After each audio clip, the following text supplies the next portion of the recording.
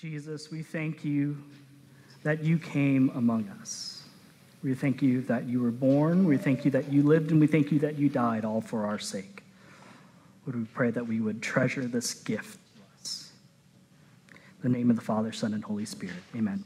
All right, I have a question. Hopefully this doesn't make some of you uncomfortable. How many of you still have gifts or presents to wrap when you get home?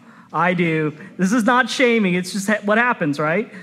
Our daughter, she's 5, and she's not quite at the age where we really have to hide stuff and put it behind lock and key, but she knows what's going on. Anytime a package has shown up at the door in the past month or so, the first question is that for me? And I think some of the childlike wonder of the gift giving and receiving that happens around Christmas is the hopes and dreams that we might get something amazing, right? That makes our eyes light up. I remember as a child that I had an aunt who notoriously was an odd gift giver. They weren't bad, they just maybe wasn't the thing that I would have picked for myself. So a couple examples. One Christmas, she gave me a space pen. So just in case I wanted to be an astronaut or I needed to write underwater, because that's what a space pen can do. It can write underwater. Another Christmas, she gave me the world's smallest flashlight. Just in case I needed to see in the dark but didn't have enough room for a normal size flashlight. I don't know. But the important thing about these gifts is not what they were and whether I wanted them or not, but they were an expression of her love and her care for me. Love is what makes a gift meaningful. So I've got a very simple, maybe even mundane point that I'm trying to make here.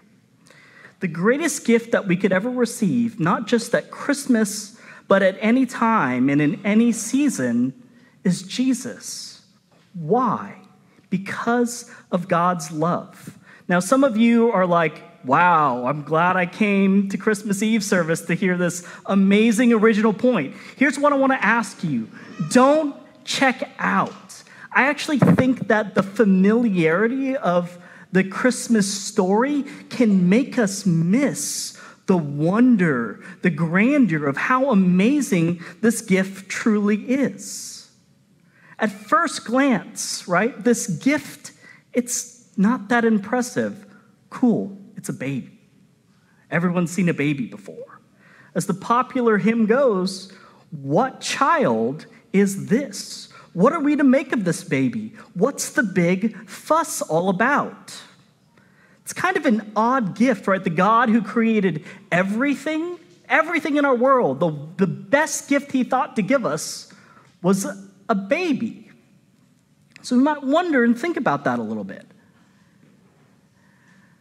But I don't want us to miss what this gift is truly about. So tonight, we're going to kind of examine this a little bit. I think sometimes, right, gifts are maybe even greater than the sum of their parts sometimes. Sometimes gifts have layers to them, where the more you examine them, unpack them, unwrap them, the greater the gift becomes. Some of our student ministry students know that we have a gift giving that we like to do that has lots and lots of layers that we unwrap. We play this giant saran wrap ball game. If you have a student who's part of our group, they can tell you all that about. But the idea is there's this big ball, and there's a really nice gift in the middle, and there are more and more and more, and you have to unwrap them, and it's kind of crazy how it happens. But I want to come back to what I'm talking about with gifts, though. I won't be the first, and certainly not the last pastor, to say to you that if we aren't careful, we will miss the amazing gift that is right in front of us on Christmas Eve. This is why the season of Advent matters. Advent puts the longings in our hearts that only Jesus can fulfill. So tonight, whether this is the first time or the 1,000th time, I want to invite us to do two things. I want to invite us to examine this gift, but not just examine it like a scientist, but to really embrace this gift, the gift of God incarnate, born to change all of history.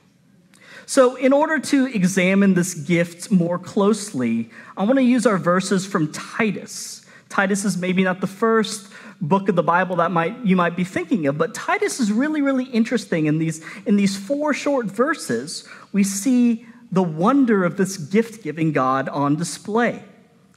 And here's what we'll notice, that it always starts with God.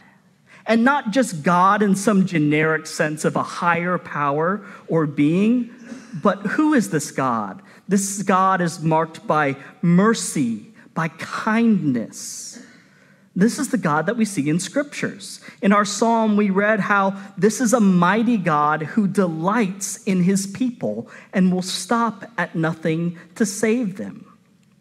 And as Titus continues, it says that God does this not because we earned it, but because he delights in saving his people. For some of you tonight, the gift that you need to receive and embrace from God is that he delights in you.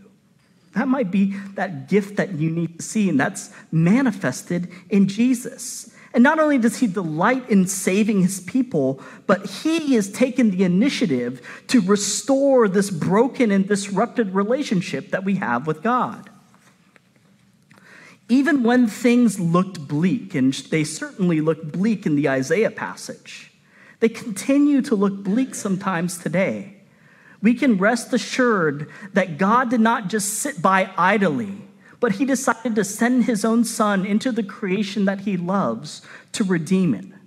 And it wasn't a simple act of salvation for the future, but it was restoration. It was new creation. It was God forever uniting himself to humanity and humanity to God.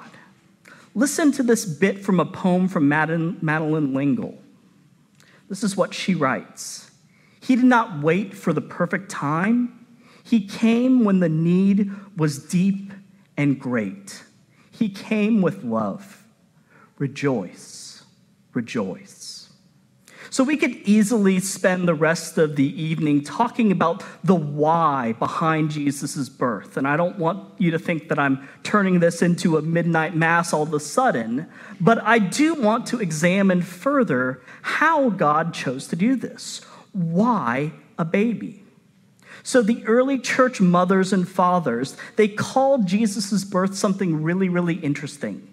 They talked about Jesus' birth as the glorious exchange, that God would take on our humanity and be born of a woman.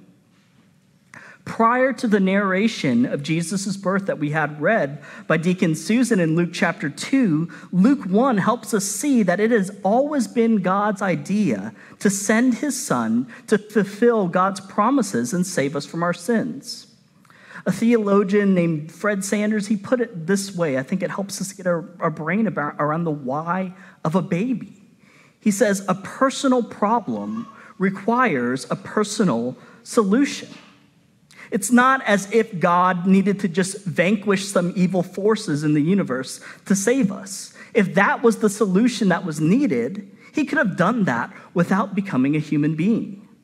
No, it was fitting that Jesus took on our humanity because as humans, we are the ones who have rejected God's ways and sought to live life on our own terms. And Jesus doesn't just appear as this fully grown man, but he enters our chaotic world as we all do, as a vulnerable child. So Luke is this master storyteller, and he locates Jesus as truly one of us in our history and in our time. He was born at a particular moment under the rule of Caesar Augustus. And like all humans, he was part of a family, yet mysteriously, he was divinely conceived. Luke's narrative is actually, if you think about it, it's the original slightly awkward family Christmas interaction. Right? Mary and Joseph, they can't find a place to stay of their own. Mary's very pregnant, and so what happens? She finds herself lodging and even giving birth amongst the animals. I kind of suspect that this was not the last time this interaction, this weird thing where they were stuck in a place that was unfamiliar and it wasn't the right situation, right? This wasn't the last time that this ever got brought up in Joseph and Mary's marriage. But in that humble manger lay the greatest gift that anyone had ever seen, Emmanuel, God with us. Perhaps the greatest preacher in Christian history, St. John Chrysostom, this is how he describes Jesus' birth in one of his sermons. For this he assumed my body, that I may become capable of his word. Taking my flesh, he gives me his spirit. And so he bestowing and I receiving, he prepares for me the treasure of life. That is the wondrous exchange. In this humble child, our destiny as humans is forever joined to God's own life.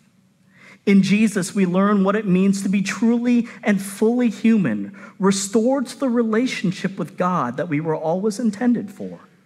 Or to put it like it does in Titus, by God's grace, we are made heirs, right? Heirs, Heirs, according to the hope of eternal life. So in closing, like I mentioned, it's important that we not just examine the wonder of the Word made flesh in this baby. We can't just stop and think about it. That's not enough. Yes, we need to stop in wonder and awe and worship in our hectic world. That's part of what happens whenever we gather as a body. But the invitation is not just to examine like this in this kind of scientific forensic way, but it's actually to embrace the gift of Jesus. What good is a gift if we never open it up, if we never explore it, if we never explore the world that God intended to give to us? So like the inheritance we receive as adopted sons and daughters of God, we're invited through the Holy Spirit to live like God always intended for us. In humility, God takes on our humanity and he raises that humanity up to God. And part of embracing Jesus is that we would do likewise. That when we realize how great this gift is, how lavish the love of the gift giver was, we are also humbled to share what we have from him as gifts with others. Christmas gift giving at its best is an echo of this reality.